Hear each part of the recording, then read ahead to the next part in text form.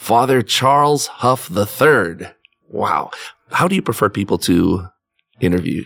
To address you? Most people call me Father Huff, Okay. but I have a lot of people also that call me Father Chuck.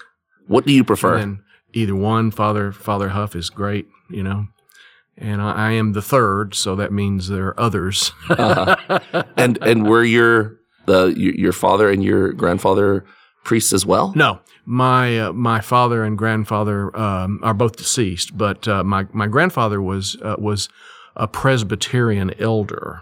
Okay. My dad was in medicine, so Okay.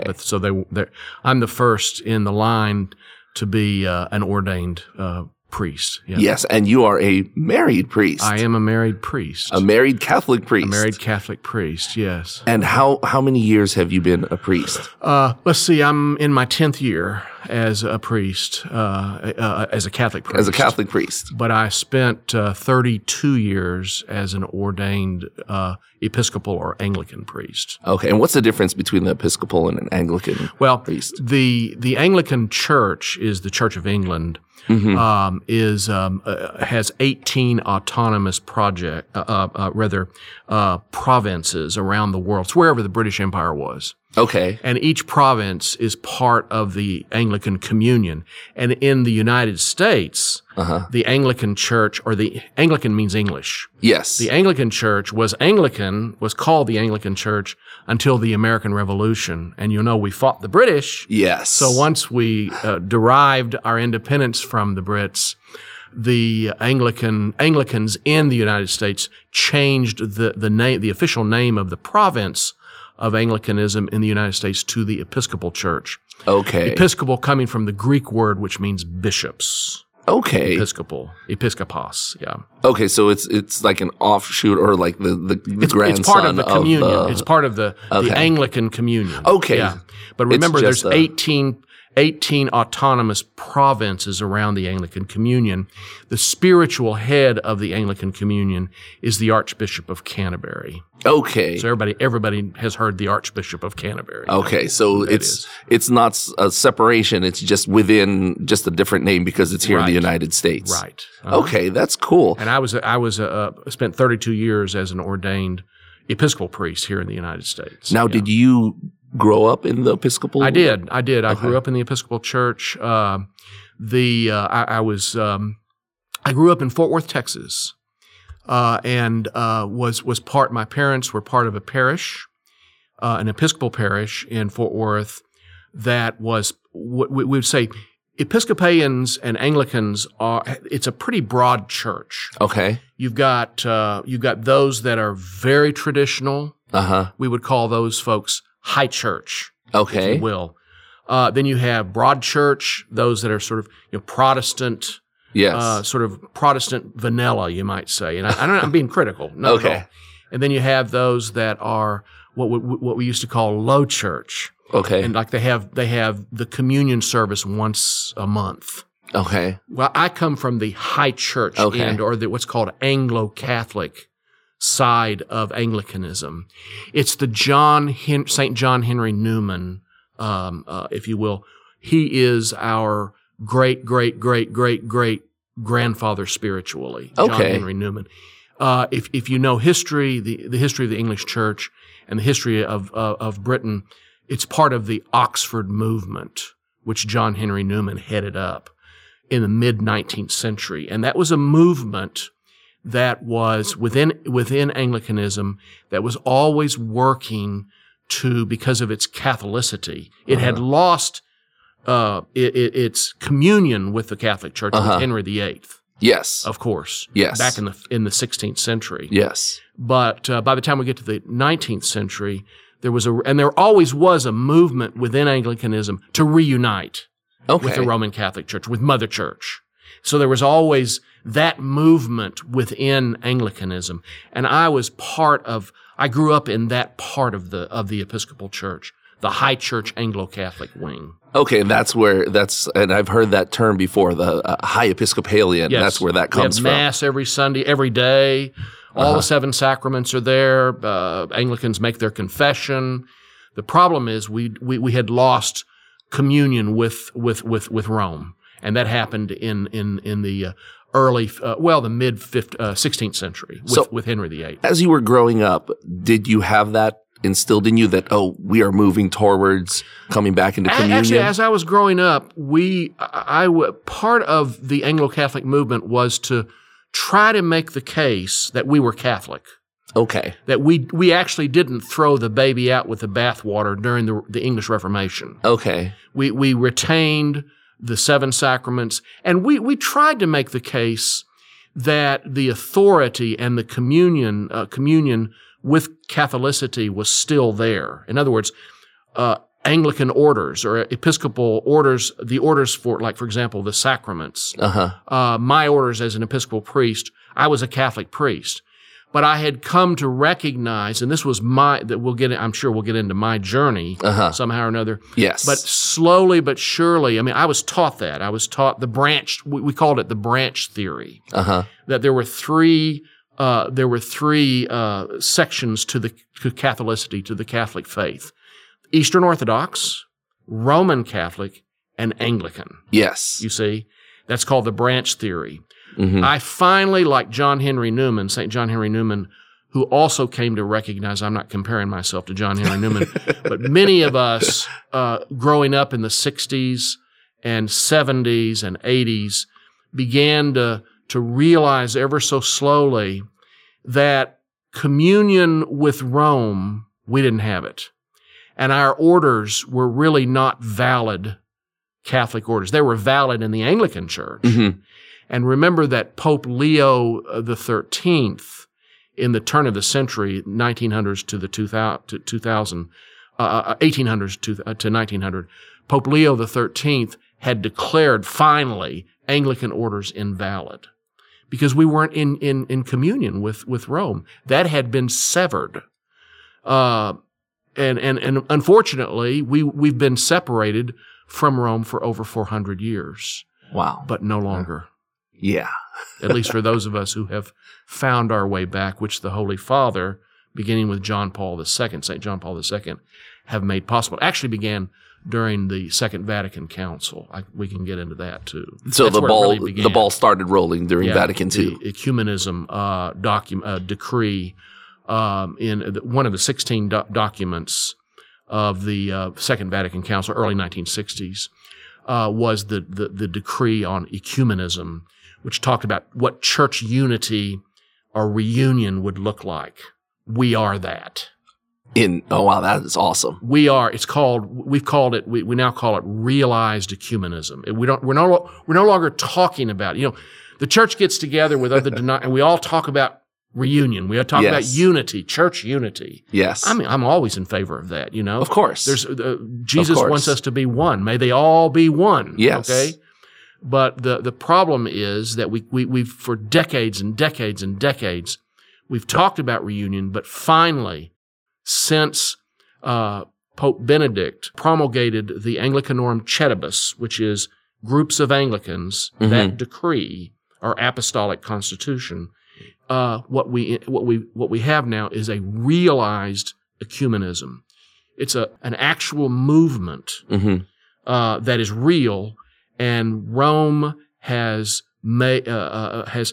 given us the opportunity to reunite with the Catholic Church, bringing some of our Catholic, within Anglicanism, all these 400 years, our heritage back into reunion with Rome. That's fantastic. It's an incredible historic time right now for the church, and it's overshadowed by so much around us. Oh yeah, but it's a tremendous movement. Wow. Yeah, and we're part of that. When you were growing up as a child, did you have the idea that you were going to be a priest?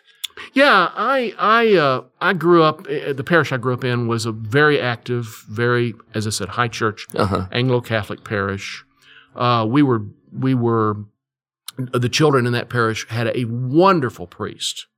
His name was Father George Acker. He's with the Lord now, but he produced over the time that I grew up in that parish some 15 priests that became Episcopal priests. Of those 15, since then, probably 10 of those 15 are now Catholic priests. Some of them are deceased now. I was one of that number.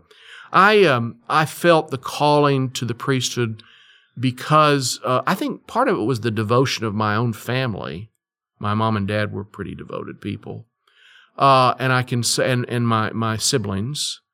I have to say that the priest was a major factor in my vocation. And I remember him bringing into the parish. It was a Friday night in Lent. In my parish, during Lent, Father had Stations of the Cross. Uh-huh. We all know what that is. Yes. Benediction. We had Stations of the Cross and benediction. Okay. And a guest speaker.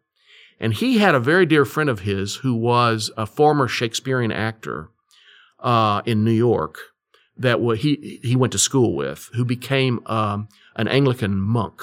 Anglicans have monks too, Okay. have monastics. Cool. And he was what we called a Holy Cross monk, the Order of the Holy Cross. And he gave his life up as an actor, brilliant actor. His name was Father Lee Stevens. He died not too long ago. He was in his almost 100, I think, years old. About 10 years ago, I guess he died. And anyway, he was sent to Liberia at that time. This was in the early 1960s. I was a kid. Okay. And he was sent to Liberia to work with a leper colony, huge leper colony in Liberia. And he came in, Father Ackery invited him to the States, and he was touring the States, raising money for that particular mission in Liberia. And I think I was like 9 years old. I was sitting in the pew between my parents. The Huff family always sat on the left-hand side, the gospel side of the church, and like the third pew. That was the Huff pew, you might say. And we're sitting there, and he comes out. Their habits were pure white. With the cinctures and the knots and all the stuff. He had big, big blue eyes, tow-headed guy, very, very blonde, marvelous accent, not British. He's an American, but he had that actor's accent, that Shakespearean kind of, very, Yes. And he had me from second one, How old were you? I was 9. Okay. And I'm sitting there with the rest of the congregation. He's talking about their work. What they do with the lepers, and how they take care of them. And they were raising money to buy or purchase rubber foam so that they could make gloves and booties for the lepers, because part of leprosy is the loss of the feel. The nerve endings die. Yes. And so they knock. It's like going to the dentist, except it's all over your body. Yes. And it's a horrible disease. Of course, it's treatable today. It was so treatable, but in Africa it was a real problem, where he was in the 1960s. But they were, and he explained all of this in about a 40-minute talk. And it was I look back at that now, that was so long ago, but I can see that as literally the genesis. Because I knew, for my vocation, I need to do something that's in the church. And then you couple that with the tremendous ministry of the parish priest we had. We had one priest. He was there the whole time I grew up. With his witness and example to us, it all came together. At one point, I wanted to go to law school. I was in college, and I went through a little bit of a period where I think I'll go to law school. But the Lord said, no, you're going to seminary, and that's where I went. And then how does seminary work in the Anglican Church? In the Anglican Church, you're required to attain at least a bachelor's degree, 4 years. Bachelor's degree or more. And then as soon as you do that, you go through the formation during that period. Through a diocese, through an Episcopal diocese. And the degree is in philosophy, my theology? degree's in history. It can be in anything. Yeah, I mean, we had people that had pre-med degrees. Had engineering degrees, but it needed to be a bachelor's degree. Mine was in history and sociology. And so I went right from college into seminary. Seminary's 3 years, and then there's a year as a deacon. It's kind of an internship, so it's a solid 8 to 9 years. 4 years of college, 3 years seminary, a year before you're ordained a priest, year in the diaconate, and that again, you're assigned to a parish. So very similar to the way that the Catholics. Yeah, exactly. And they're concerned. The commissions on ministry are concerned about the human formation, how mature you are. Of course. I was ordained a priest as early as you can be, canonically, in the Episcopal Church. I was 24. Okay. And you couldn't be ordained any earlier. You had to be. You couldn't be any younger than that, canonically. So I was right on the cusp. How did you do that? I got through college, went straight to seminary. Okay. And I guess I proved to the members of the commission in that particular Episcopal diocese that I was ready. I had worked my way through college. I was an X-ray technician at a children's hospital. I had worked in various and sundry jobs, but I never quit. I actually worked full time and went to school full time. It was kind of, I had a lot of energy in those days. So as a seminarian going to college, how different is it than, because we've heard a lot of Catholic priests who grew up in the Catholic Church going through seminary and their stories. How different is it in the Anglican Church? Well, remember that the community of seminarians really doesn't form in the Episcopal Church until seminary. Until after the bachelor's degree. Yeah, until after. Yeah. Okay. I actually had 2 classmates in seminary that I went to college with that I didn't even know they were in the formation program. Okay. So now, that's a private thing. I went to the University of Texas at Arlington, which is a big school. Yes. So I remember I had a philosophy class, or one of the classes I had one of my classmates who later became a classmate of mine in seminary. And when we saw each other our first year of seminary, I remember the orientation that night. I went, we went to school together, didn't we? It was that kind of thing. But the community of seminarians forms once we get to the major seminary part. Okay, and then do you all live together in the seminary? Yeah, and that's how the seminary I went to is I went to seminary in Wisconsin. The Anglo-Catholic Episcopal Seminary in Wisconsin is called Nashotah House. Is that the closest one to Houston? No. There's seminaries, Episcopal seminaries all over the country. The closest one here is the seminary in Austin at the University of Texas. Okay, so why'd you end up in Wisconsin? Because of its high church, because it was Anglo-Catholic. Okay, that's the one that you wanted to go to. Very Benedictine, yeah. And so they had daily mass in that seminary. They had a requirement. The spirituality was very Catholic. We made our confessions. We went to benediction. Being a Benedictine seminary, an Anglican Benedictine seminary, we all were assigned jobs. In other words, the seminary didn't have much of a staff, maintenance and all that. We did it. Okay. It's the Benedictine rule. Okay. Work and pray. Yes. And I was assigned, my job in seminary was, I was sacristan. And so that helped pay for part of my seminary. And so I was one of the seminarians that was in charge of setting up for daily masses for the priests and all of that sort of thing, and training the new seminarians coming in liturgically. And then you had the very rigorous academic side of it. Because, it's a graduate school. So you're taking Greek and Hebrew and systematic theology and all the rest, liturgy. It's a balanced kind of thing. Now, remember, in the Episcopal Church, clergy can marry. All right.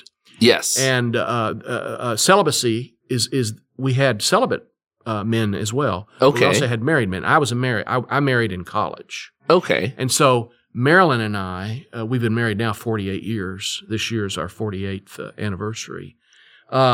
We lived in the married student housing section of the seminary. Okay, so that's cool. There's the celibate or the single in what we call the cloisters. Okay. Nashotah House was founded in 1842, the seminary, and it actually was founded to train priests to go and missionize in the native tribes, especially in South Dakota.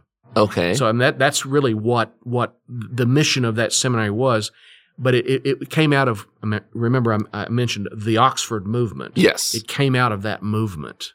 So very high church, okay? And it was a 3-year program. And then when I finished and graduated from seminary, we had our first child. She was born, our daughter was born. Marilyn went into labor the night of my graduation from seminary. Wow. And our daughter was born, and our daughter, who's now 42, Uh-huh. she teaches at Duchesne here in Houston. She's a second grade Catholic school teacher in the girls' school, the Catholic girls' school here in Houston. That is cool. And then we had, I have a son. We have a son, and he's a Catholic priest. So, Yes. and he is the pastor and rector of the Cathedral of Our Lady of Walsingham here in Houston. He is the pastor there. I've actually been there. It's awesome. Yeah, It's an awesome experience. And he's been there about 10 years now. You know, we were ordained actually together. Really? Yeah.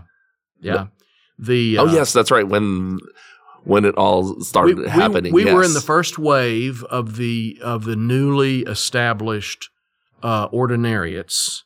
The ordinariate, well, we can kind of get into that, but the personal ordinariate of the Chair of St. Peter is the diocese.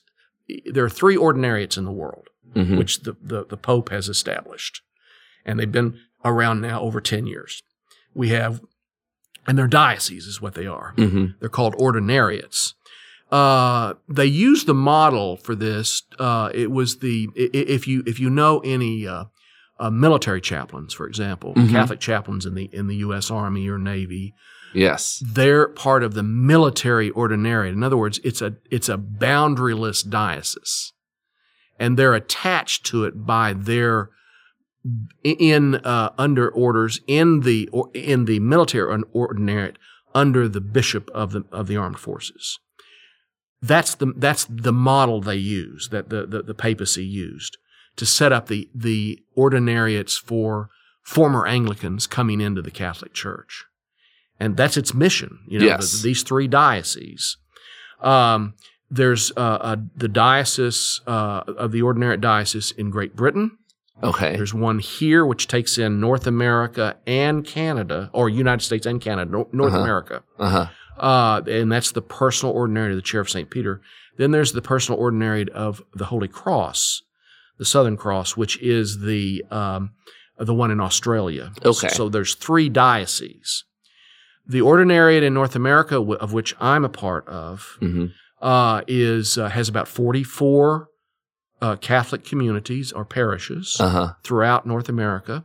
We have 70 priests now, 10, 12 deacons, permanent deacons. We have several transitional deacons who will become priests. And I think the last time I saw the number, there were like 13 or 14 men that are in the seminary pipeline. Okay. And a lot of our men go to St. Mary's here in Houston, St. Mary's Seminary. That's where I went. I've been to seminary twice, you might say. And so St. Mary's did the formation program for the first wave, and I'll get back to your question. So I came in under the first wave, which was 10 years ago, all right, 2011 and 2012. The first wave was ordained deacon and then priest. We were ordained. I was part of the group from Fort Worth. We had 6 of us in Fort Worth that were former Episcopal priests who were then ordained by Bishop Kevin Vann, who was then the Bishop of Fort Worth. He's now the Bishop of Orange, California. Okay. He ordained us to the priesthood, a diaconate and the priesthood. And then my son was one of those priests, and my son, myself, and 4 others. Okay, my son was a former Episcopal priest. He followed in my footsteps, you might say. And then he converted about the same time that I did. He was a part of that movement in that diocese. And he and I were ordained together with the other 4. There were 6 of us in all. And someone did some research, and they think that it was probably it's been since about 1180 that a father and son had been ordained together in the Catholic Church. So it's been a long time. That is awesome. And the press at that time, the media picked up on that. So I had to answer jillions of questions. There were 2 questions they always ask us. It was about celibacy and married priests. Our issue is not married priests and celibacy. The reason why the Pope allows for married priests, they're former Episcopal priests who were married. That's it. And he sets aside the rule of celibacy on a case-by-case basis. Yes. For church reunion purposes. Yes. In other words, there'll come a time, the standard in the ordinariate, like any other Catholic diocese, is celibacy. Yes. We're kind of extraordinary, but it's for reunion purposes, you see. Now, if Marilyn dies before I do, then I'm celibate. That's how it works, just like a deacon. Yeah, okay. So and remember that a married Episcopal priest who converts to the Catholic Church goes through the formation, and it's pretty rigorous, and then is ready for ordination. Only the Pope can order that. It has to be ordered by the Pope because he has to set aside the rule of celibacy so this man can be ordained a Catholic priest. So I remember when I first was ordained priest, I had people where I was working in Fort Worth at various parishes. They say, "Now, are you fully a Catholic priest?" Oh. And I wanted to say, "Well, I don't know how you're not fully. You either are or you're not." They didn't. It took a while for it to sink in. You see. Yes, I think among Catholics as well.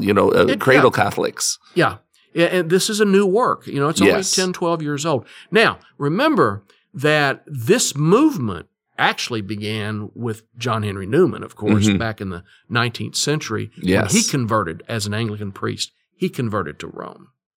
Okay? And he had finally come to recognize that the fullness of the church required communion with the papacy. And that's what we all have made that journey. Okay. We've come into the realization that the branch theory is really not correct. Okay. Now we're not casting aspersions on our past in terms of I'm very, very thankful that I spent 32 years as an Episcopal priest. I remember Bishop Van told me sitting in the front room of the rectory at St. Patrick's Cathedral in downtown Fort Worth when I was kind of wringing my hands saying, "It took me a long time to get here, didn't it?" I mean, I'm 50. At that time I was 50, 55, something like that. And maybe 56, yeah. And he said, "Now, Chuck," first name being Chuck, he said, "Don't cast aspersions on how the Lord got you here." And that's when I realized, well, I took the scenic route to the Catholic Church, But also remember that being a priest of that particular diocese, I was the assistant to the bishop. And I was in that position for 18 years. That's the vicar general, if you will, for that Episcopal diocese. So I had influence as his assistant in the lives of 54 different congregations. There were 54 parishes in that diocese. And I felt obligated to use my experience growing up in the church, growing up in a movement that was trying to reunite with Rome, finally. And I felt that I needed to spend as much time as I could in my own journey trying to help others, lay people, come into the church. And that's what Anglicanorum Cedibus is about. Pope Benedict gave us that decree, that apostolic constitution. And what it does is it allows groups of Anglicans with their priest to come into the Catholic Church, go through RCIA, if you will, formation, and then be received, confirmed, and then the priest goes through very rigorous formation, which takes several years now, and then even though he's been to seminary before, second seminary. It's kind of a second seminary, and it's rigorous. I told some of the younger guys that are going through it right now, I said, I felt like, and I was in my 50s when I went, I'd been out of school for a long time. It was like taking a drink through a fire hose, It came so, there was so much that we had to do and we had to learn. Wow. And I mean, it was an incredible experience. But once that was done, then we achieved, if you will, the promise that began so long ago with St. John Henry Newman and his conversion, and then St. John Paul II, who began the process of allowing priests from the Episcopal Church to become Catholic priests under what's called the pastoral provision, and that began in the early 1980s. Yes. And there's a couple of them here in the Archdiocese of Galveston, Houston, who are called pastoral provision priests. They were formerly Episcopal priests. Some of them, Okay. and some of them were married as well. So the setting aside of the celibacy rule. Yes. But then Anglicanorum Cedibus was promulgated by Benedict in 2009.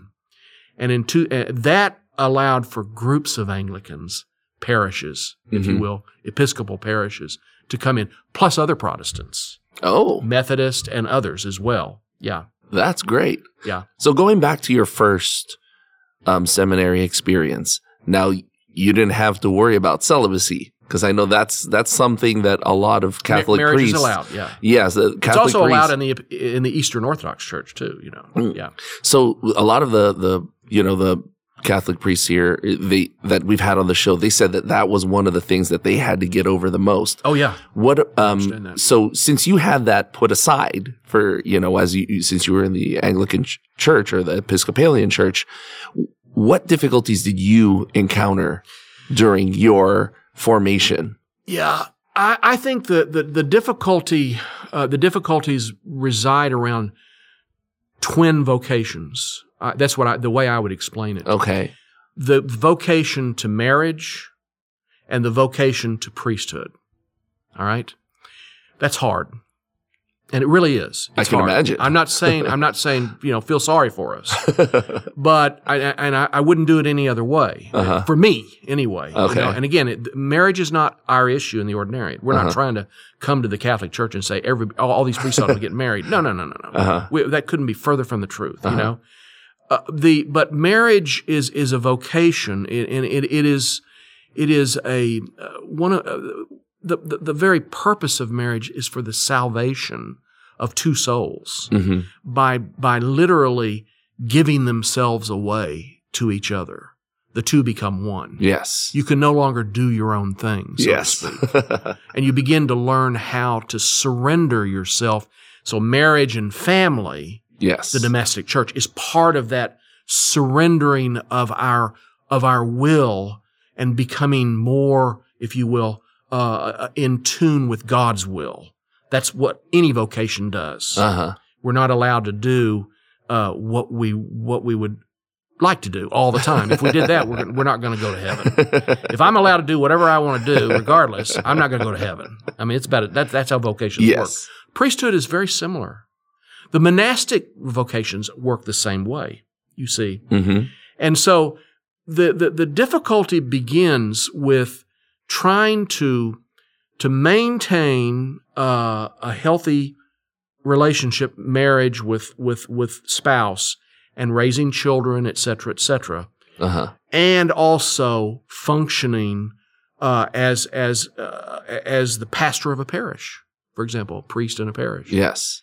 It's doable because I did it for 32 years, and I've done it since then, 10 years as a Catholic priest. Yes. It's doable, you see. But that's a difficult proposition and can be, all right? Celibacy is a real gift that the church has. And I'm not saying that married priests are better than or celibate priests are better than. No, it's just different. Yes. And they're vocations. And God is seeing to it that souls are being given the opportunity to surrender themselves to God's will. And that's how we become holy. Of course, there's a lot more to it, of course. We can get into that. But that the difficulty began in seminary. It was going through seminary as a married seminarian. Yes. I had a wife. Yes. I had good friends who had children there. We didn't have any children. Remember, my oldest wasn't born until your graduation. And that was a godsend to have to wait till then. But some of my friends had several children. Wow. So do they lived with the married student housing? We had all kids all over the place. Yeah. And then do the wives have to undergo classes as well? No, they were always invited to audit if they wished. They could come in and sit. Okay. You know. And a lot of them worked for the seminary. My wife worked for the dean of the seminary that I went to. She was helped with the fundraising activities of the seminary, and worked in the seminary office itself. And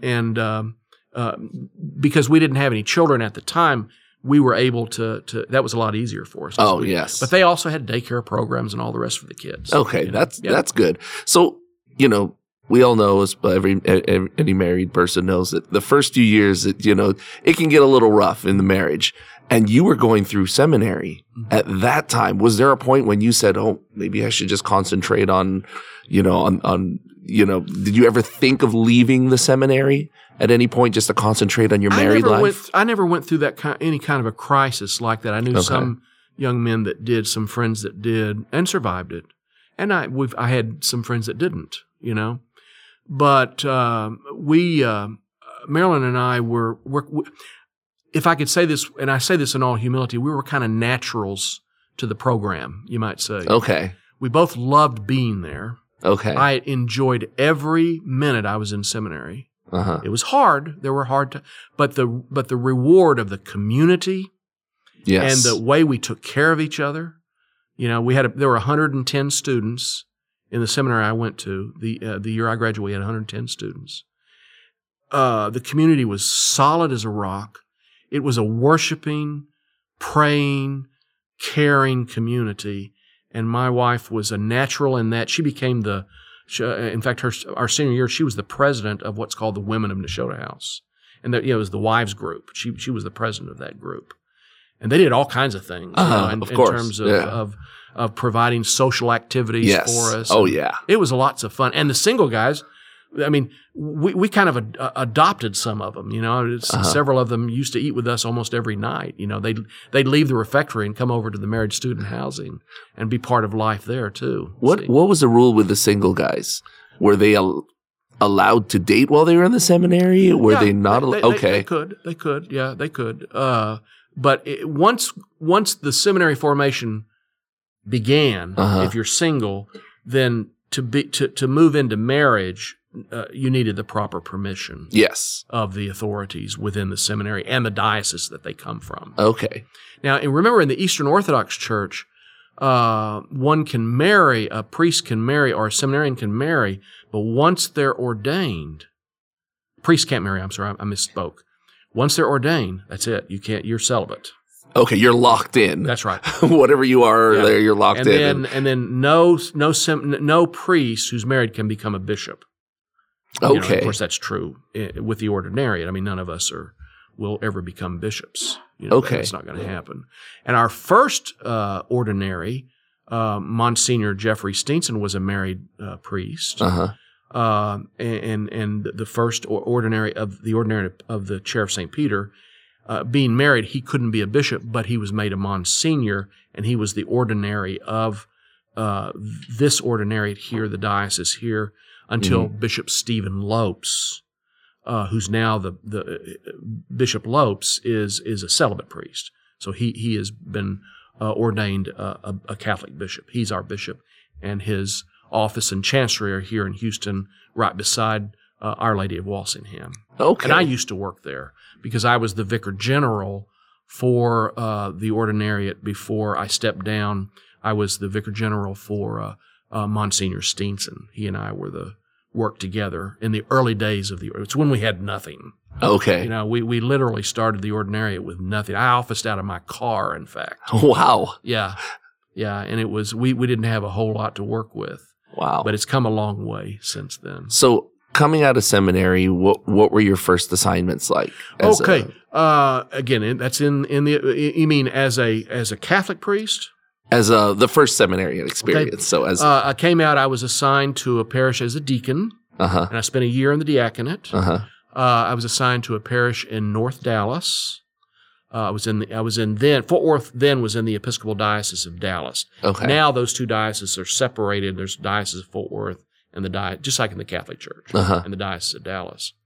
But I was assigned to an Episcopal parish, Epiphany, in Richardson, Texas, which is just north of Dallas. There, it's a suburb of Dallas, a northern suburb, and I spent 2 years there, in fact.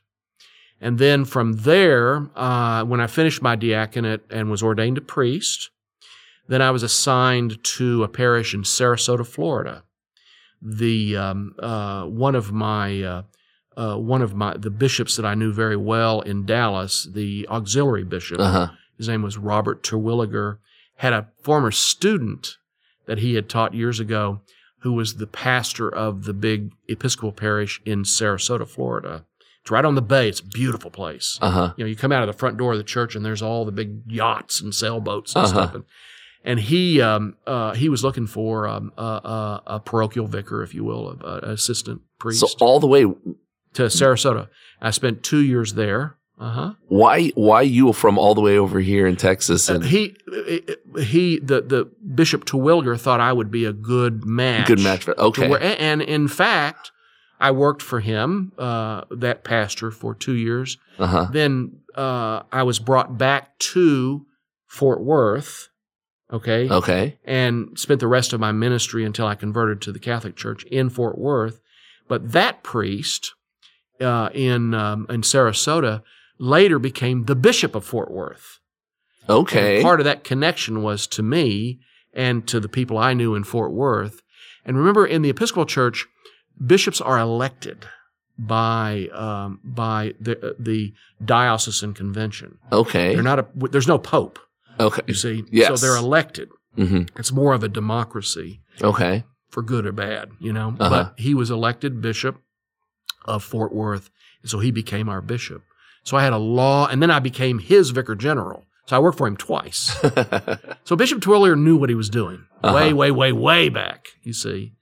And then I had a number of not only my own home parish priest who was a great influence on me, but I had a number of very, very Anglo-Catholic Episcopal priests, older priests who were a big influence on me as well. And none of them lived long enough to cross over with us. I call them the generation of Moses, because Moses didn't cross, Yes. But they got us to the river. All these, and a lot of them, I look back at that now and I think, gosh, that it's been. You look back and you look into the sort of the mist of the past, and I don't think some of them even realized what was actually happening. They were being faithful to what they thought the church was, still practicing what's called the branch theory. I mentioned. Yes. But they knew enough and they were faithful enough to work with us young guys, and we were coming forward, and the way that movement finally encapsulated itself was that in the Diocese of Fort Worth, the Episcopal Diocese of Fort Worth, since 1987, that diocese has produced 36 Catholic priests. This is an Episcopal diocese. Yes.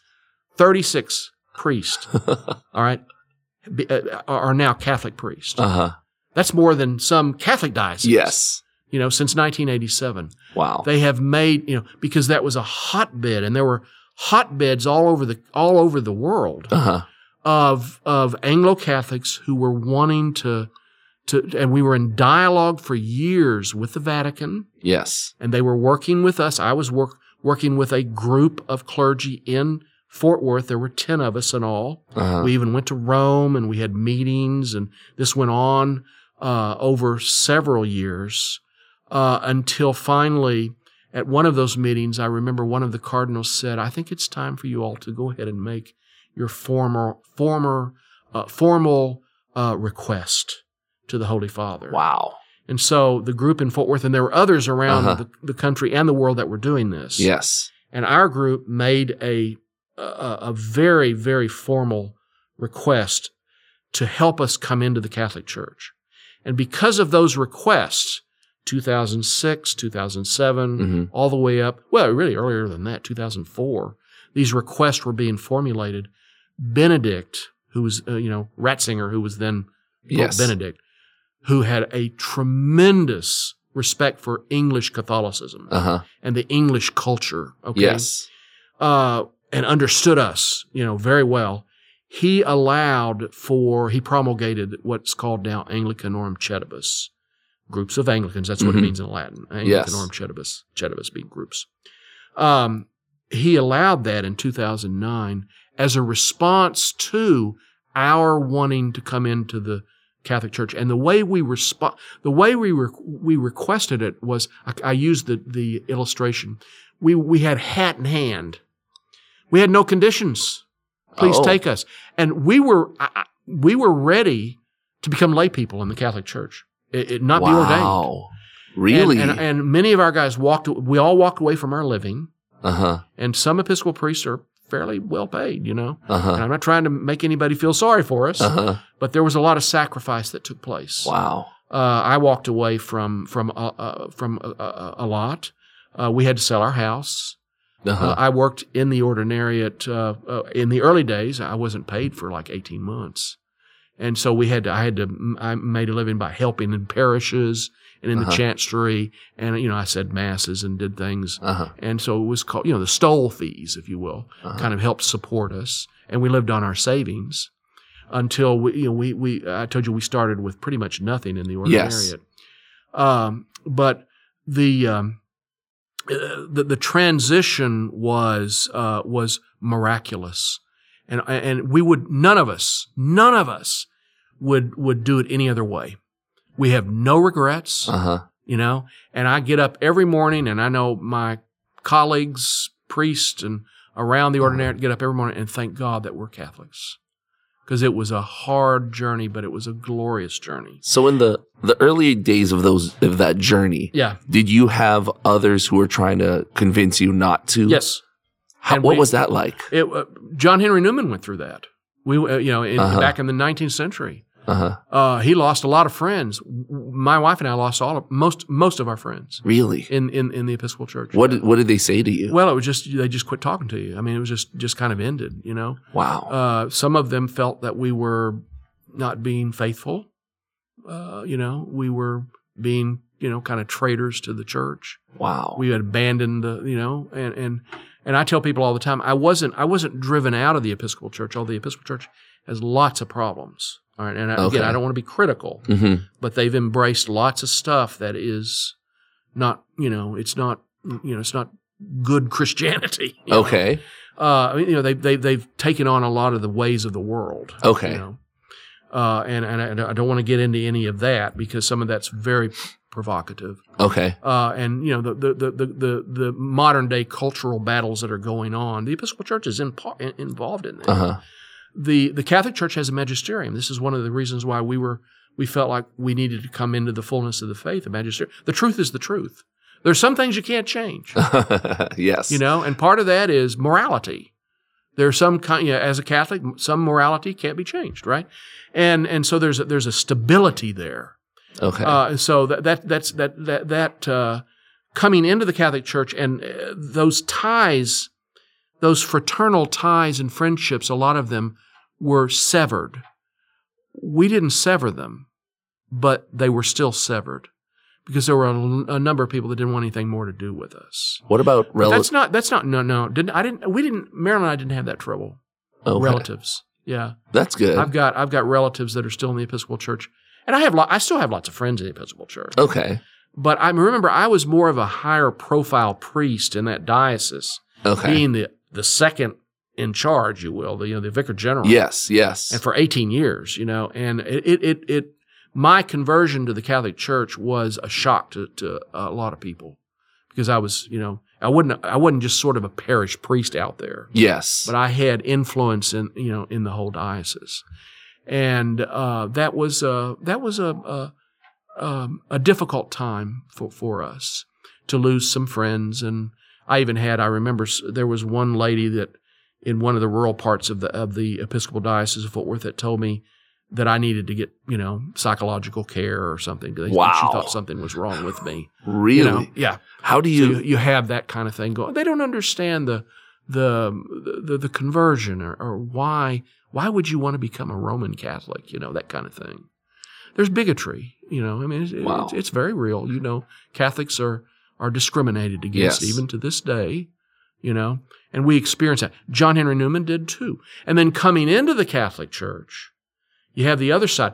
I have always been warmly received. I never had anybody. I've had friends that have been in Catholic communities. It took a little bit for them to get used to it. What do you mean you're a married priest? It's that kind of thing, And I smile, I understand that. They weren't used to married priests. How can you say Mass and be a priest and you're married? What is that about? They're not aware. That's why. Exactly. Yeah. That's all it is. And we needed to do some education. And again, we're not trying to change anything. We're not storming the church with all of our ways, No. That's not how it worked, And also remember that the rites or the liturgy of the ordinariate is Latin rite. Mm-hmm. It's not its own rite. Yes. A lot of people don't realize that. Okay? But the divine worship, which is the missal of the ordinariates, okay, stands right with the new missal of the Roman rite. Yes. It's right there. Yes. And then there's the extraordinary form. Those are the three. We're not. There's no such thing as an Anglican rite. It's the divine worship, okay, which is the missal and the liturgy for the ordinariates, all right, as we are part of the fullness of the Latin rite. See, a lot of people don't realize that. So if you go to an ordinariate parish like Our Lady of Walsingham, yes, and you make your communion, it's a valid communion. I had that exact experience. It's a Catholic church. I had gone to Our Lady of Walsingham, not knowing that it was a former Episcopalian parish. And actually, it never was. Really? No, that was an Anglican Rite church. Okay. That one was never an Episcopal church. Uh-huh. It was Anglican Rite, but there's no such thing as Anglican Rite anymore. Okay. It's all. See, this is the realized ecumenism movement. It's done. Mm-hmm. History has been made. Yes. We've got these dioceses that specialize in being Catholic. We're in the Catholic Church, but we have a certain flavor that the Pope wanted. Yes. That all of the liturgical rites that we keep in the divine missal, the divine worship, the missal of the ordinariate, they're part of a long history of English language and spirituality that was part of the Catholic Church. Remember, the English Church was part of the Catholic Church before the 16th century. Yes. And then the prayer book language of Anglicanism retained its Catholicity. Yes. Most of it's monastic, you see. Mm-hmm. And that's what, Benedict could see that. He's a very educated man. Uh-huh. He understood it. And so he saw this as a way in which we can contribute to the diversity of the Catholic Church and be fully Catholic, but bringing in some of the great spirituality and liturgy that sustained us as wannabe Catholics, if you will, in the Anglican tradition for so long. And it was like, those were formulated and put together by an interdicastery commission that was put together by the Pope, and that expression, that ordinariate liturgy, which is Latin Rite, was it's been said this stuff was given to this heritage of music and liturgy and spirituality was given to Peter. The church. Yes. Peter purified it, filtered it, and then gave it back to us as Catholic, promulgated as a Catholic, missal and spirituality. And then he says to us, now go and make lots of Catholics. Mm-hmm. That's what our mission is. Take it and go and make lots of Catholics. So it becomes very friendly to separated brethren, I'll use the Vatican II language, who are, like in Anglicanism, who will come to an ordinary parish and they'll see things they've seen before. You see? Yes. But it's all Catholic now. I like how you use the term, it's a different flavor, because that's exactly what I felt when I went to Our Lady of Walsingham. This is a Catholic Mass. It feels like a Catholic Mass, but there's a different flavor to it. It's all ice cream, but it's just, there are different flavors of ice cream, but it's all Catholic. It's all ice cream. I didn't know it at the time that it was, the whole situation. Yeah. And when you go to an ordinary community, it's a Catholic church. Yes. Just like any other Catholic church. Yes. You're going to get that kind of flavor, but you've gone to Mass. Yes. You go to there on Sunday. You've taken care of your obligation. Yes. You see what I'm saying? And the ordinariate reaches out to those who are Protestants, Anglicans specifically, Methodists. Remember, Methodism came out of Anglicanism. Mm-hmm. So you have all of this ecumenism that's going on, that's actually happening, coming into the church and being received and confirmed and become, practicing Catholics.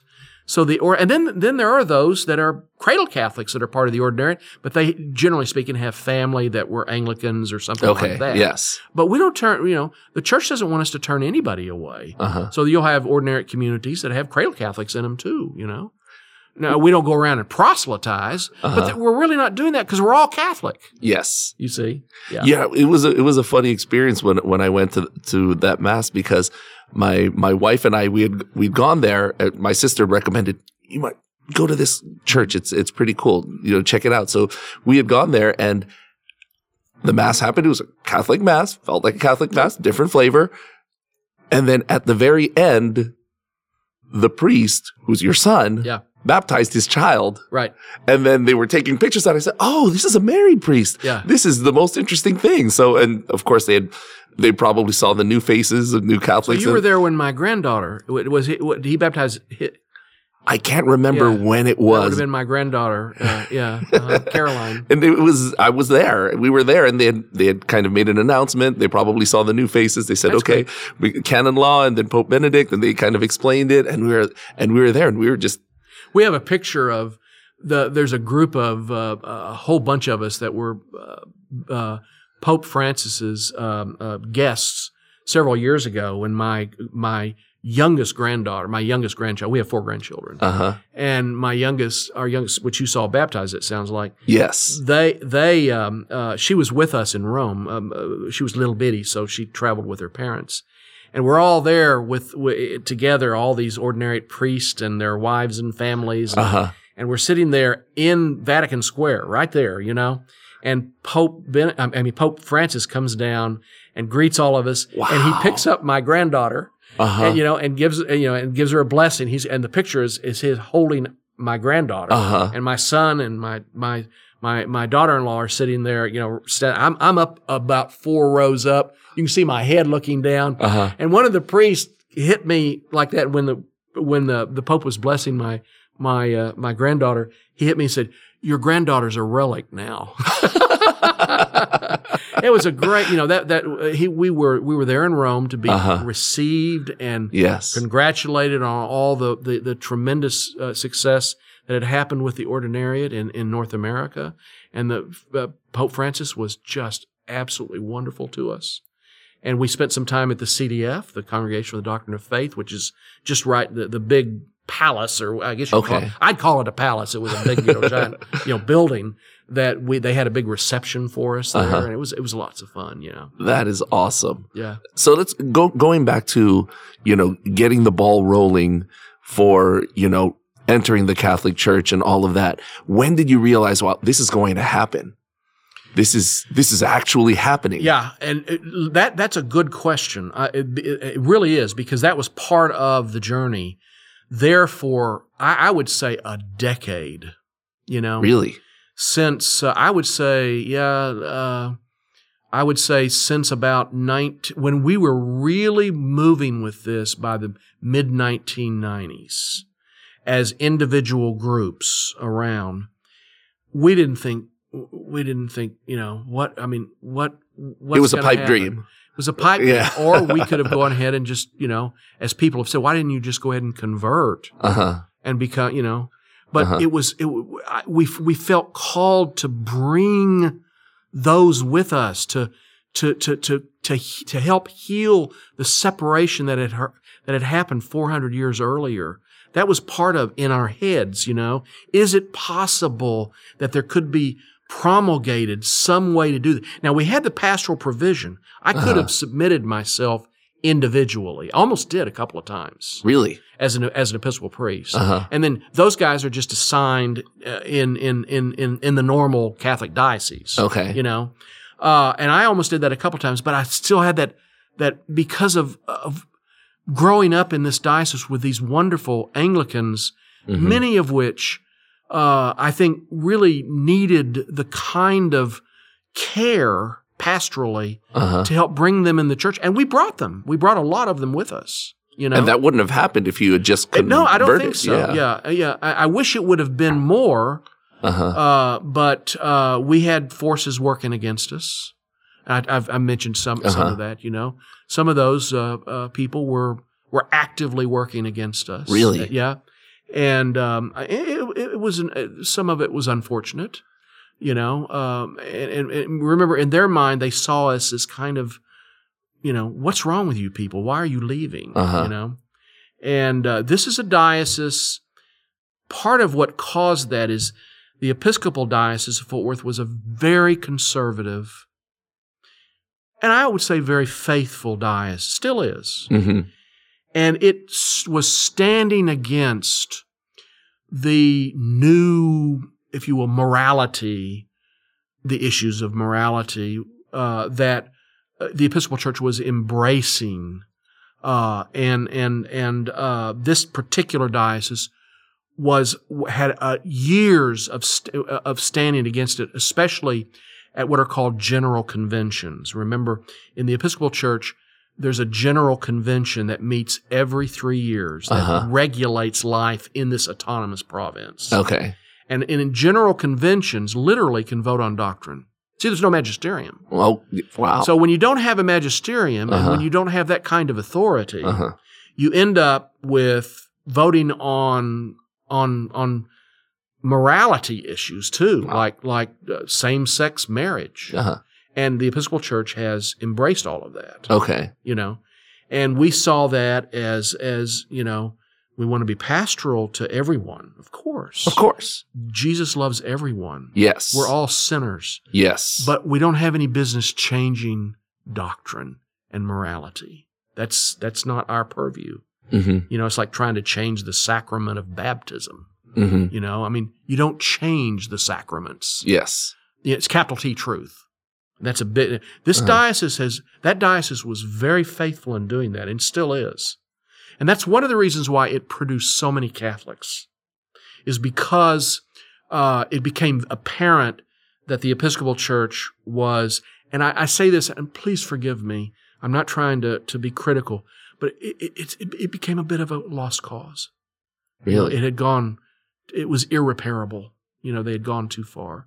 They had voted in so many things that were just, anti-Christian, I think.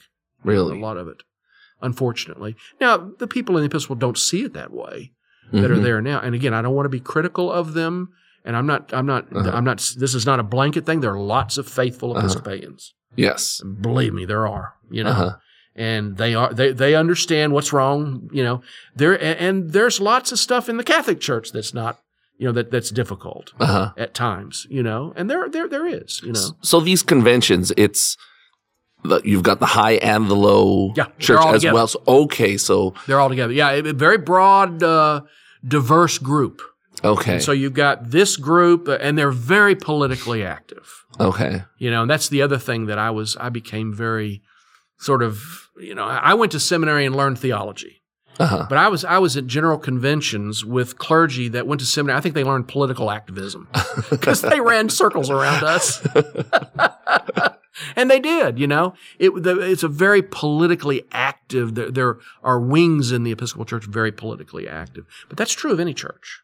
It's not just I speak for the Episcopal Church because that's what I was. I can't, but that's true across the board. Was there any point during the whole process of, entering the Catholic Church that you had said, okay, this is probably not going to happen? Or was there a big obstacle? What was the biggest obstacle that you had to get past? In coming into the Catholic Church?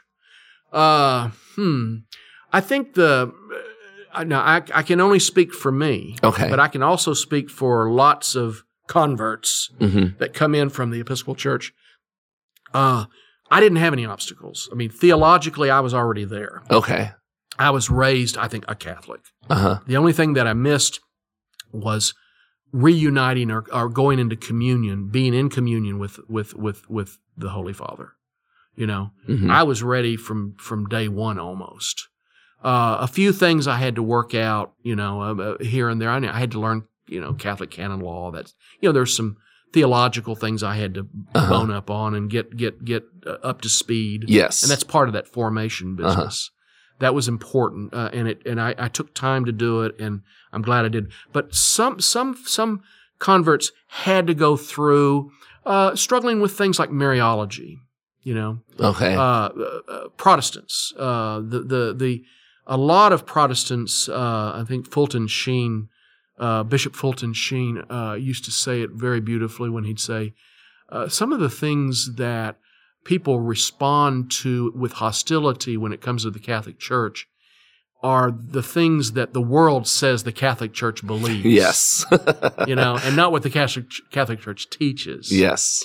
So I spent a lot of time during my formation period, which lasted, you know, a long time, working with Anglicans. I taught a class in Fort Worth that lasted almost a year.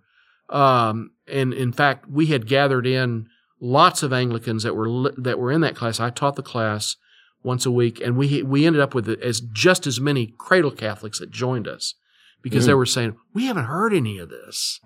You know, and what I was doing is I was teaching them the Catechism and specifically Lumen Gentium from the Vatican II, you know, the great the great Constitution from Vatican II, Lumen Gentium, you know, light to the Gentiles, and which is the Constitution on the Church.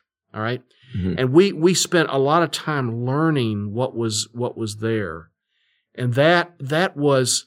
At the end of Lumen Gentium, you'll know that there's the section on Mary. They attached it. It's the last chapter of Lumen Gentium's on Mary and Mariology, you know. And that was always a bit of a barrier for a number of Protestants. So I was one of the priests. I wasn't a priest then. I wasn't a Catholic priest yet. I was in formation. Yes. But we together worked through those issues to recognize what the church truly teaches. And then you come to recognize you can't do without Mary. You know, without Mary, we don't have. I remember the old bishop I told you, Robert Terwilliger, the auxiliary of Dallas that sent me to Sarasota, Florida, used to work with our young, he was an Anglican bishop. He used to say, if we don't get it right with Mary, we're never going to get anything right. You know, I mean, that's coming from an Episcopal bishop. Yes. You know, if he would have lived long enough, he would have been with us, but he died. He had a stroke, unfortunately. Yeah. Oh. He was part of the Moses generation, you see. Yes, the Moses generation. We're the Joshua. Joshua crossed the river and went into the promised land with the river. But Moses didn't make it, and he was part of that Moses contingency that was so important to us. Did you have any, you know, of those who started the process with you and then dropped off? Yes. What was it like for them? What did they? I think that part of them dropped off because of the financial difficulties. Okay. And I understand that. These men had families. Yes. You know? And the ordinariate allows for its priests to work outside the church if they have to. Okay. No other Catholic diocese allows that. Okay. But the reason why we allow that from time to time is because our resources are not where they will be someday. We have positions in the ordinariate they can't pay full time. So some of our guys have to work outside I did. Okay. You know, and what did you do? Well, I worked in the chancellery, for example. Yes. Yeah. And in Fort Worth. I worked for Bishop Van in Fort Worth, but I also worked in a couple of other parishes where I did supply work for the priests, you know, and heard confessions and that sort of thing. Okay. You know, and I'm doing that now. You know, I do that here at St. Bartholomew's. Yes. And I help with carrying the load, that the priestly load here at St. Bartholomew's, to help supplement, you know, because I'm not on any salary, because I'm in the first wave. I'm technically considered retired now because I stepped down as vicar general in the ordinariate, and The bishop is. I had some health issues. I had a couple of surgeries. Okay. I'm doing great now. Okay, that's good. But I am. I'm doing great. But I had to slow down a little bit, and so the bishop was kind enough and graceful enough to allow me to give me a retirement status, so I didn't have to be in a cure or a position that's full time like a pastor again. Yes. And so what I'm allowed to do now is to help where I can, and according to what my energy level is. Okay. Well, it's pretty good now because I'm doing a lot. but I'm not. I tell people all the time I don't have to go to meetings anymore. I've been a priest between Anglican and Catholic for 43 years. I don't have to go to meetings anymore. I don't have to raise money. I don't run a parish. I've done all that. I'm just a priest. I get to say mass. I get to preach. I get to teach. You could enjoy those things. I'm a sacrament. Yes. I'm a sacramentalist. And I love it. And it took me 43 years to get here, and a little bit of bad health. Again, that I'm doing much better now. There for a while I wasn't, but I'm doing much better now. And I don't mind saying that. I mean, I went through, and I had to slow down. My doctor said you got to slow down. Do you find yourself having to explain it a lot to people that you meet? Yeah. So you've gotten used to it, huh? And we practice a kind of discretion that we teach the married, and there's not as many coming into the Catholic Church now as there were. The former Episcopal priests who are married, because we got most of them that are going to become Catholic. They're here, but there's still some more. But we make it clear that we need to be very sensitive as married priests to, especially if you're in a parish, be careful because some people don't understand. Yes. I mean, I don't walk around holding my wife's hand, I mean, that may sound, unless that parish is totally together with it, so to speak. Because somebody might see the image and think something scandalous. Yes. It looks scandalous. Yes. You see. I don't use sermon illustrations about my wife, especially when I'm in parishes that don't know me. Because they're going to say, what is that about? You see? So again, we're sensitive to it. And we should be. We should be. And I have to tell you that Marilyn and I have never run into any hostility. Now, we know some who have run into a little bit because of, and we mentioned this a few minutes ago, but it's only because they just didn't understand. I've never run into it myself, but I do have to explain it. And you've gotten very good at explaining it over. I go to a fitness place where there's a couple of the little old ladies there had said, "You're a Catholic priest, yeah." And that's your wife over there? I said, yeah. How does that work? So I got and these are Baptist. Happened to me a couple of weeks ago. Not just Catholics, but also yeah. They're people. going, well, what is that? Because they know Catholic priests aren't supposed to be married, are they? So I have to explain, that this is kind of an extraordinary situation. And, it's the reunion to allow that to happen. It's God-given, and the Pope's in charge of it, and we're not doing anything wrong, and, that sort of thing. So you said you and your son together entered the Catholic Church. Yes. What was that like, the two of you? Incredible. Yeah, that was an incredible experience. He followed me into the Episcopal priesthood. He went to A&M for his undergraduate work, and then went to the same seminary that I went to, and then became an Episcopal priest and was assigned to a couple of parishes before he was with a younger group of clergy in Fort Worth, the Episcopal Diocese, who were also working together to come into the Catholic Church, and so he was part of that whole group, and it just happened that we were in the same sort of cadre of priests, or seminarian, and then becoming priest, being ordained together at the same Mass. And there's a wonderful story I heard that when our dossier, our file, if you will, was sent to Pope Benedict for his approval, once our formation was completed. Once you got to go through psychiatric evaluations and oral canonical oral tests and all this kind of stuff. Background checks and all of that. Yeah. That you've got your theologies correct and that Yes. you're up to speed to be a Catholic priest, academically and otherwise. I would think the scrutiny would be a little more. It's a little more. It Yeah, can be so- in certain areas. It's a little intimidating, even if somebody is as old as I was, but it was intimidating. I felt like a kid again. but our dossiers were actually taken to Pope Benedict and put on his desk together. And they opened them up Wow. together for him, and they said, now, Holy Father, this is the Father and the Son that are being ordained. And they said he just laughed and then signed both documents That to is order but he signed ours together, That's amazing. And then we were ordained together. Again, there are other father and son Catholic priests, but it's like mom dies and then dad becomes a priest later. Okay. That kind of thing. Yes. I know there's a few of those in Europe. Okay. I don't know in the United States there may be. I don't know, but being ordained in the same mass, that's a different animal, and that hasn't happened for over 1,000 years or almost 1,000 years. That's amazing. Now remember that in the early church, priests could marry. Yes. Yeah.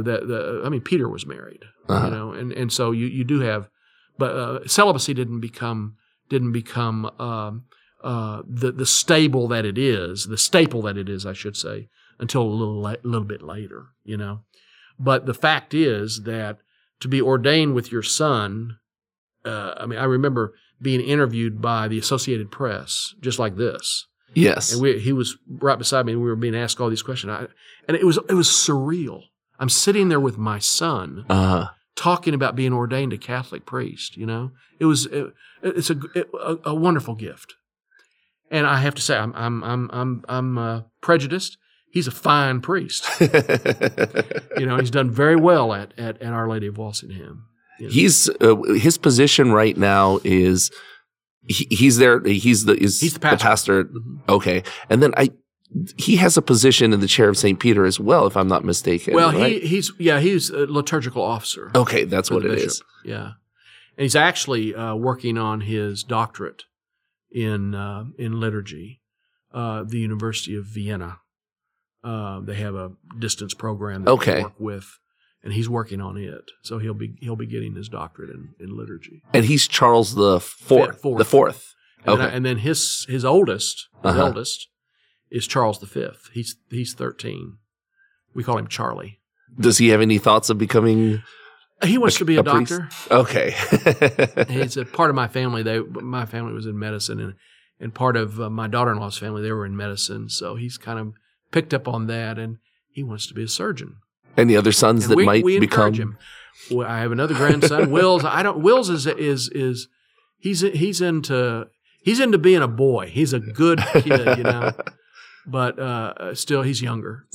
But Charlie is wanting at this stage. Okay, he's wanting to be a surgeon, and we encourage him. We don't have any expectations. So you're Chuck, he's Charlie, and then your my son is Chuck. Chuck as well. We used to call him Little Chuck. He's 6'4". So I look up at my Little Chuck son. Little Chuck. It's kind of a guy named Tiny who's gigantic. My grandfather right? was 6'6", so I think he got some of that those genes. He was a big guy. So you talked about being interviewed when the two of you entered the Catholic Church. Now you said that the question, and you kind of touched on this earlier. The question that you get a lot is, what do you think about married priests and the church may be changing the teaching. You kind of touched on it. Would you like to, go into that a little more? I made it very clear to the Associated Press. I remember that interview, and I said, you guys keep picking up. Now, you're not the only one that interviewed us. We were interviewed by a 2-day period. It was a lot of media. And I said, you guys keep going back to this question. Yes. It was one of the local television stations in Dallas. That's who it was. And they're the ones that finally said, well, what do you think about, having married the church is changing. I said, the church is not changing. I said, don't go there. That's not what's happening.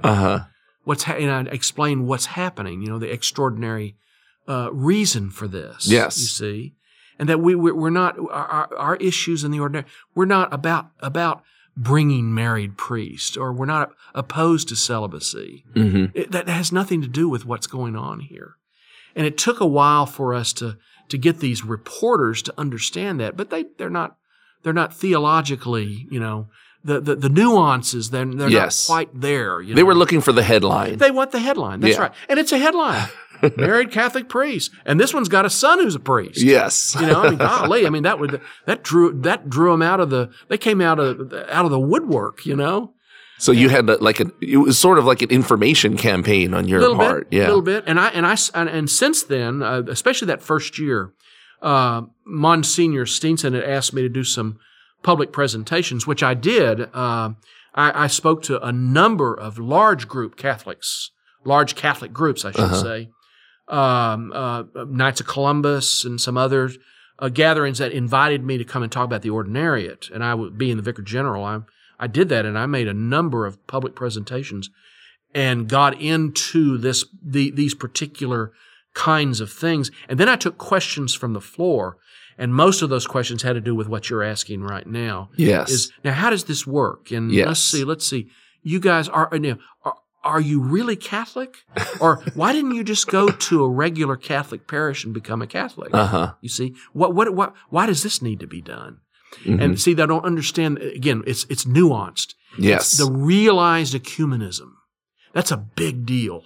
Yes, this is the Catholic Church reaching out to the world, providing a way in which reunion becomes easier. Peter giving us the liturgy back and saying, now, you're approved now. It's fully Catholic. Yes. It's got a lot of Anglican flair to it, okay, and flavor. But you're not Anglicans anymore, but go out and make Catholics with it now. That's what it's all about. You laid the groundwork. That's what it was. You were trailblazing. Yeah. And opening, who knows, this could be the beginning of floodgates opening. And we're just as comfortable, a priest like me, I'm just as comfortable using the Novus Ordo. I do it here at St. Bart's or any other place. The divine, we're bi-ritual, you might say, One of the things I tell the acolytes here at St. Bartholomew's, I said, now when I get up to the altar, be sure and bring me the missal immediately. So, open it up, because I want to stay in the Novus Ordo, because sometimes I'll jump into the ordinariate rite. Okay, hold on just a minute. Where am I now? It's that kind of thing. But it works. It works fine. It works fine. But we're just as comfortable with the Novus Ordo. Yeah. It just depends on where you are. And then some of our ordinariate communities were formed with the modern language, so they use the Novus Ordo and not the Divine Missal, and that happens as well. You see, and that's okay too. You see, they stand with each other now. Mm-hmm. We're fully Catholic. Yes, and we are fully trained to be Catholic priests. Period. Now, if somebody wants to, go into all of the details of, everything that you've been through and the theology of it all, what would be a good resource for them to read up on? The Personal Ordinary to the Chair of St. Peter website. And if you go on to that website, then you can hit that, in the upper left hand, there's that where you hit that and you see the various and sundry things. Resources. And then go through there and you'll see all the founding documents, the Divine Missal. You'll see some of the pieces that were written by various and sundry authorities that explain how the Anglican heritage was filtered in, how it was Catholic even during the 400-year separation, the prayer book language, the beautiful Elizabethan language which we use in ordinariate worship. It's high English, beautiful language, almost Shakespearean. We have that, you see, and how that all became a part of it, how the Pope had ordered all of this, and how the filtration took place, and the commission that worked on it. Okay. We had some local people here at the University of St. Thomas, Uh-huh. the head of the English department, Clint Brand, Dr. Clint Brand was brilliant, member of Our Lady of Walsingham, brilliant liturgist and brilliant, just a brilliant man, was part of that. He gives lovely explanations. And it's all on the website? It's all on the website. Okay. It's all there, yes. Now I understand you wrote a book. I did. Now it's out of print, but this is the book that was actually, remember the class I talked about? Yes. That I taught. I did a series for almost a year of off-the-cuff, really off-the-cuff presentations of about an hour apiece, Okay. in which I took Lumen Gentium and I used it as the backbone of my presentation to this group of Anglicans learning how to become Catholic. And then we ended up with a whole lots of cradle Catholics that were part of it as well. And that book was actually, there was a very dear parishioner who taped all of it, and then he transcribed it. Oh. And then a number of people edited it. It was funded through the Knights of Columbus, and the title of the book is "May They All Be One." All right, it's about that thick, and it's basically a catechism based on Lumen Gentium. Okay. The Vatican II, one of the four constitutions of the Vatican II. You know, and it's probably the most famous of the four. All right, and it lays out in absolute detail what the church believes and teaches. And I spend a lot of time on like Mariology. I have like 2 or 3 chapters on Mariology alone. Okay. Because it's a barrier. Yes. For Protestants. Yes. And there are other things as well. An understanding of the scandal of particularity, the Jesus is the only way. That's a scandal to our world. You know, how dare you be exclusive with the truth? Because we live in a culture of relativism. Yes. You know, any truth is good enough. You know, your truth, and you define your own truth. Yes. We live in a culture like that. Yes. There's no truth. It's like Pontius Pilate standing before Jesus saying, "What is truth?" Pontius Pilate said to Jesus, "What is truth?" We live in a culture like that. Yes. This lays all of it out, and it's written for people who are converting. Okay. Now, it's out of print now, and I don't think there's any more copies. What about a digital copy? Is there a digital copy you can don't know if download there is on one? Yeah, at this point in Amazon time. or something? Yeah. The only thing I could do is I can make an inquiry as to whether the editor, who is the fellow that edited it, would have anything. I think I do have. I'd have the original transcriptions, but they're in a box about like this. That would be great if the editor could, get that digitally so people could, I'll ask Dominic. download it on Amazon for $1 and there you go. And his name is Dominic Perriello. He lives up in Oklahoma. You can read it on your phone and yeah. But it was a lot of work, but it's now it's not like reading a novel.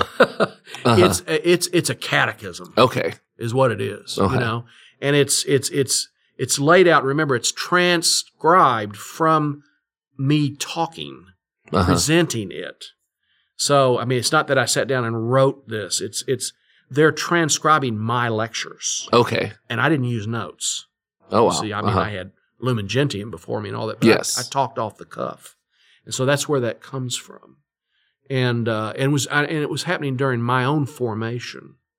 And then a little bit later, after I was ordained, I think I finished up those classes. And that would be something good for an Anglican to take a look at. Yeah, anything like that. But I think starting with the documents.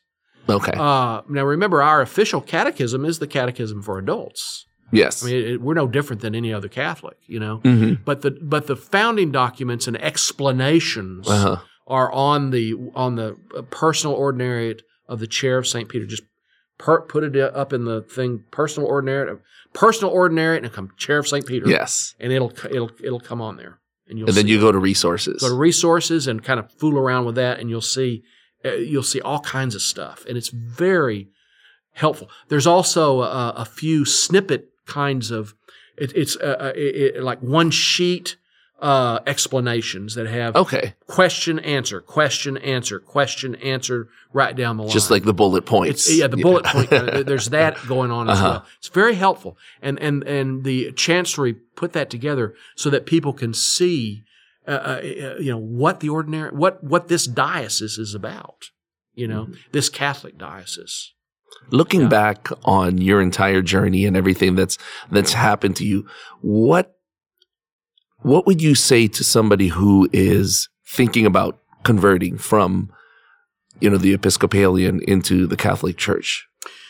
Well, first of all, what I would say is, don't be docile. That would be my first. Docility is very important. Okay. Study, understand what the Catholic Church teaches. Understand the need for a magisterium, which the Catholic Church provides. Understand the authority of the Church and what it is.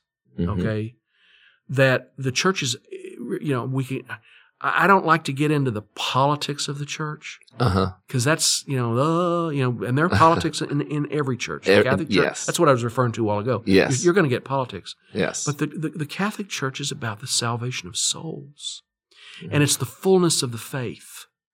Understand that you're looking at it, make that your goal to at least look at that with open ears, open eyes, open heart, a docile heart. That it's the fullness of the faith.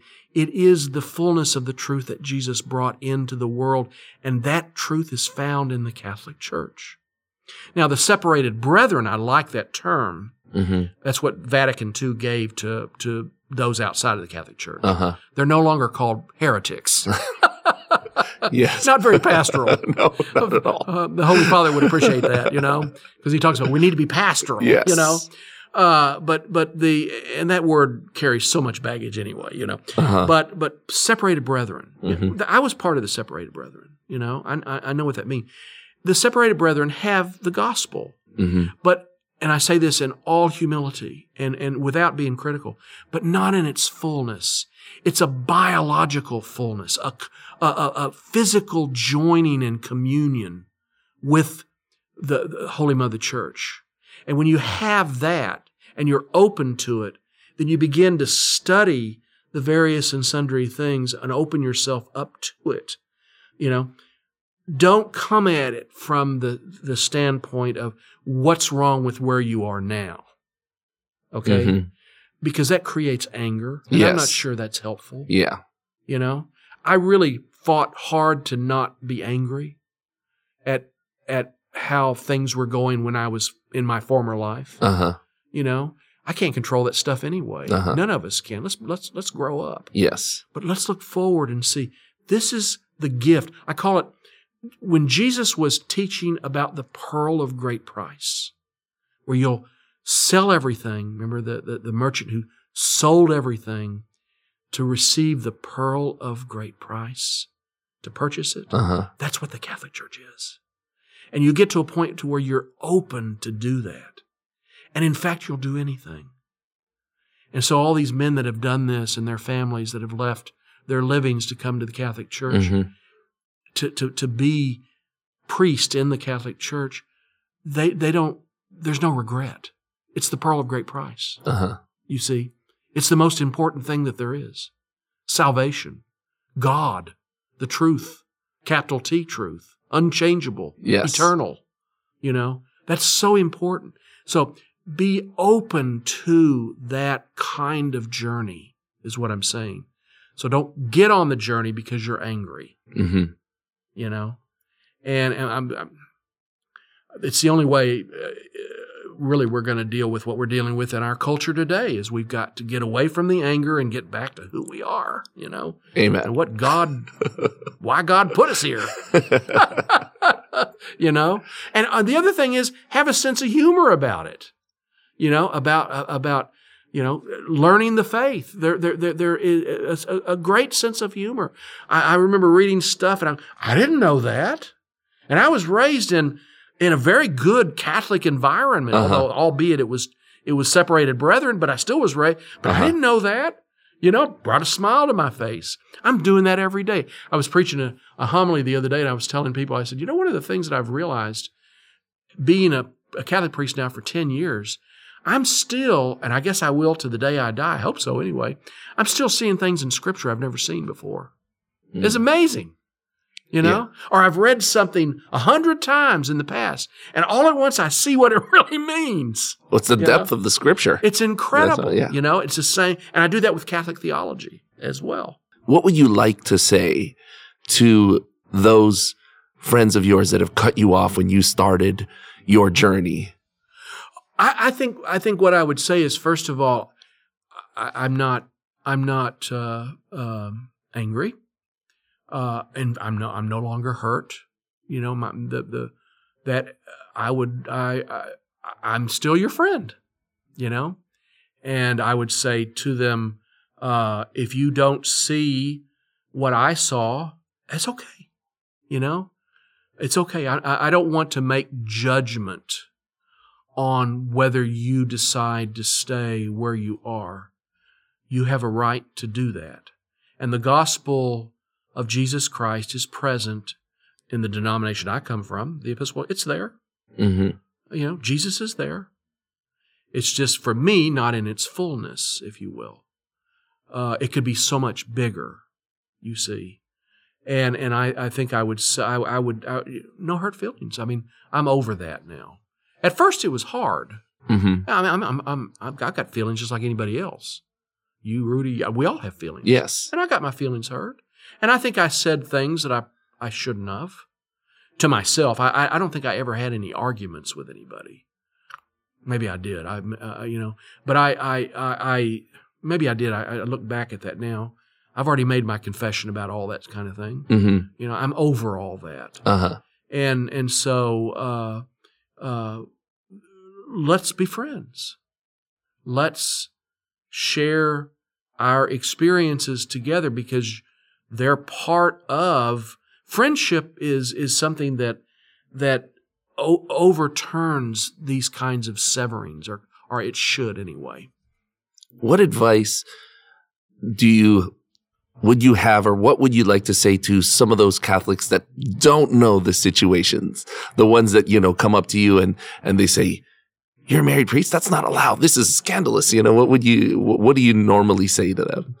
Oh, I always say, well, let's talk about it. Uh-huh. And I have no problem with anybody coming up and talking to me about this sort of thing, but give me a chance to explain it. You don't get tired of it, having to explain it all the time? I don't. I really don't. I enjoy doing it. I really do. I enjoy talking to you today. I've done interviews like this before. Your interview here is pretty in depth, but I enjoy it. This journey has been life transforming for so many people, and it will never. Again, we don't look back. Mm-hmm. We don't have any regrets. Yes, and we're just thankful to be here, and we want to talk about it. We want to share it. It's part of who we are. It's part of our ministry. You see, and that's part of our the apostolate that we have. That would be a good word to use, is to explain this. Yes. Yes. To teach it, share it, and to share it without judgment, if I talk to an Episcopal group, I make it very clear, and I've tried to today, I don't want to be critical, please. Mm-hmm. I know I sound that way, mm-hmm. but I'm really not. Now, there was a time when I kind of was, but there's no need for that anymore, you see.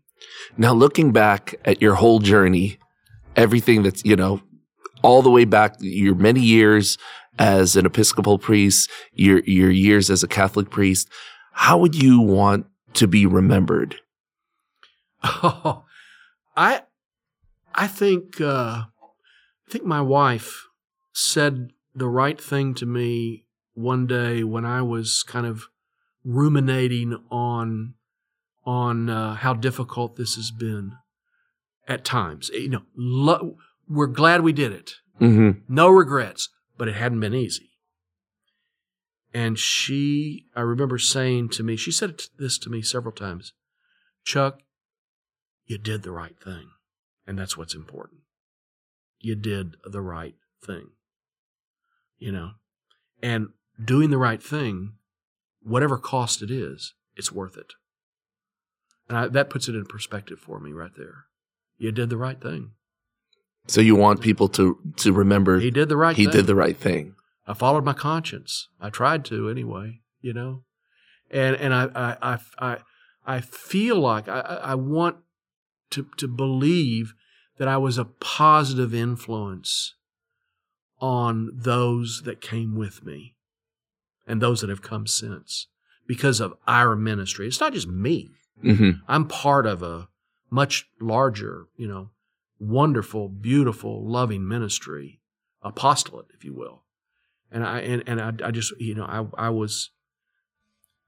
I became a faithful Catholic. That's what I want to be remembered, Do you ever think about, let's say 10, 20, 100 years into the future, the fruits of the groundwork that you lay?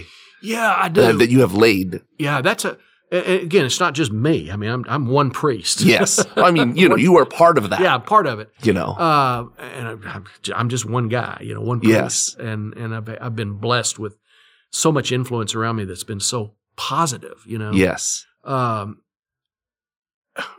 don't know, how would I answer this question? That's a good question.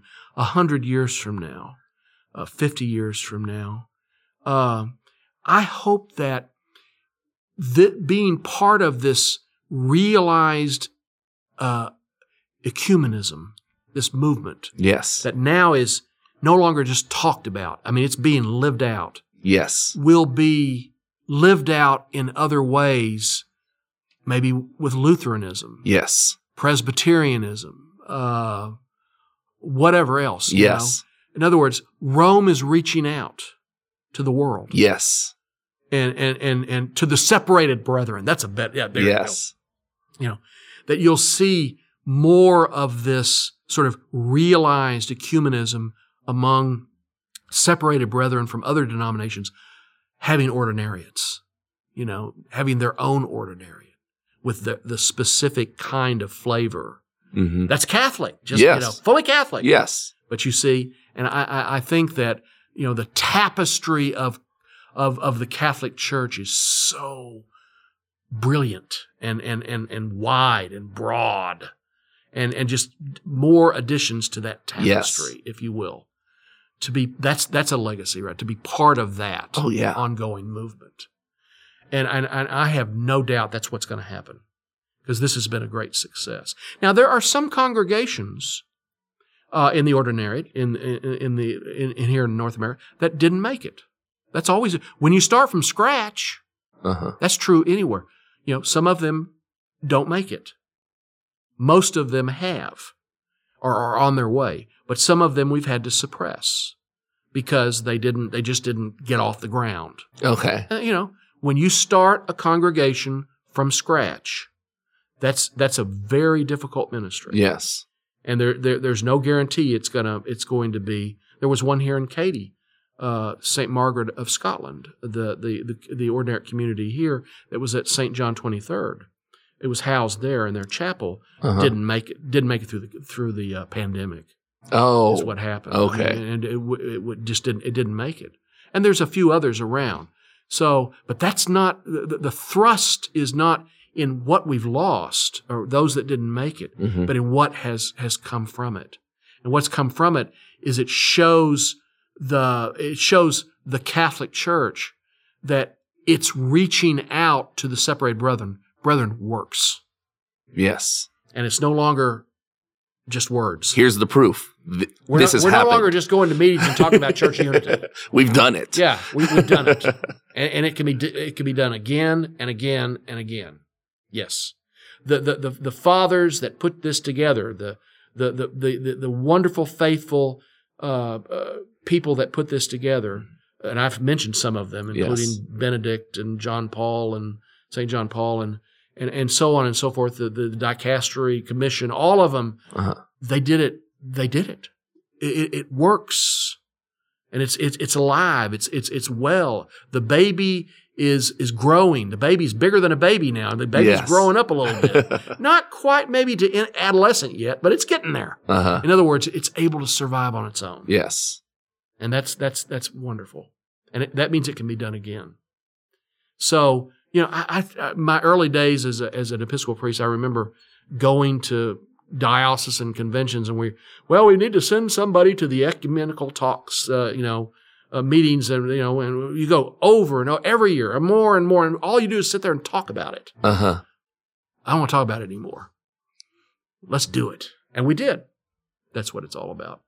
Thank you so much, Father Chuck, for sitting down with us and just giving us all this information and sharing with us your journey. Yeah. What an awesome journey it's been. I appreciate it. Appreciate you giving me a little bit of a stage to do it.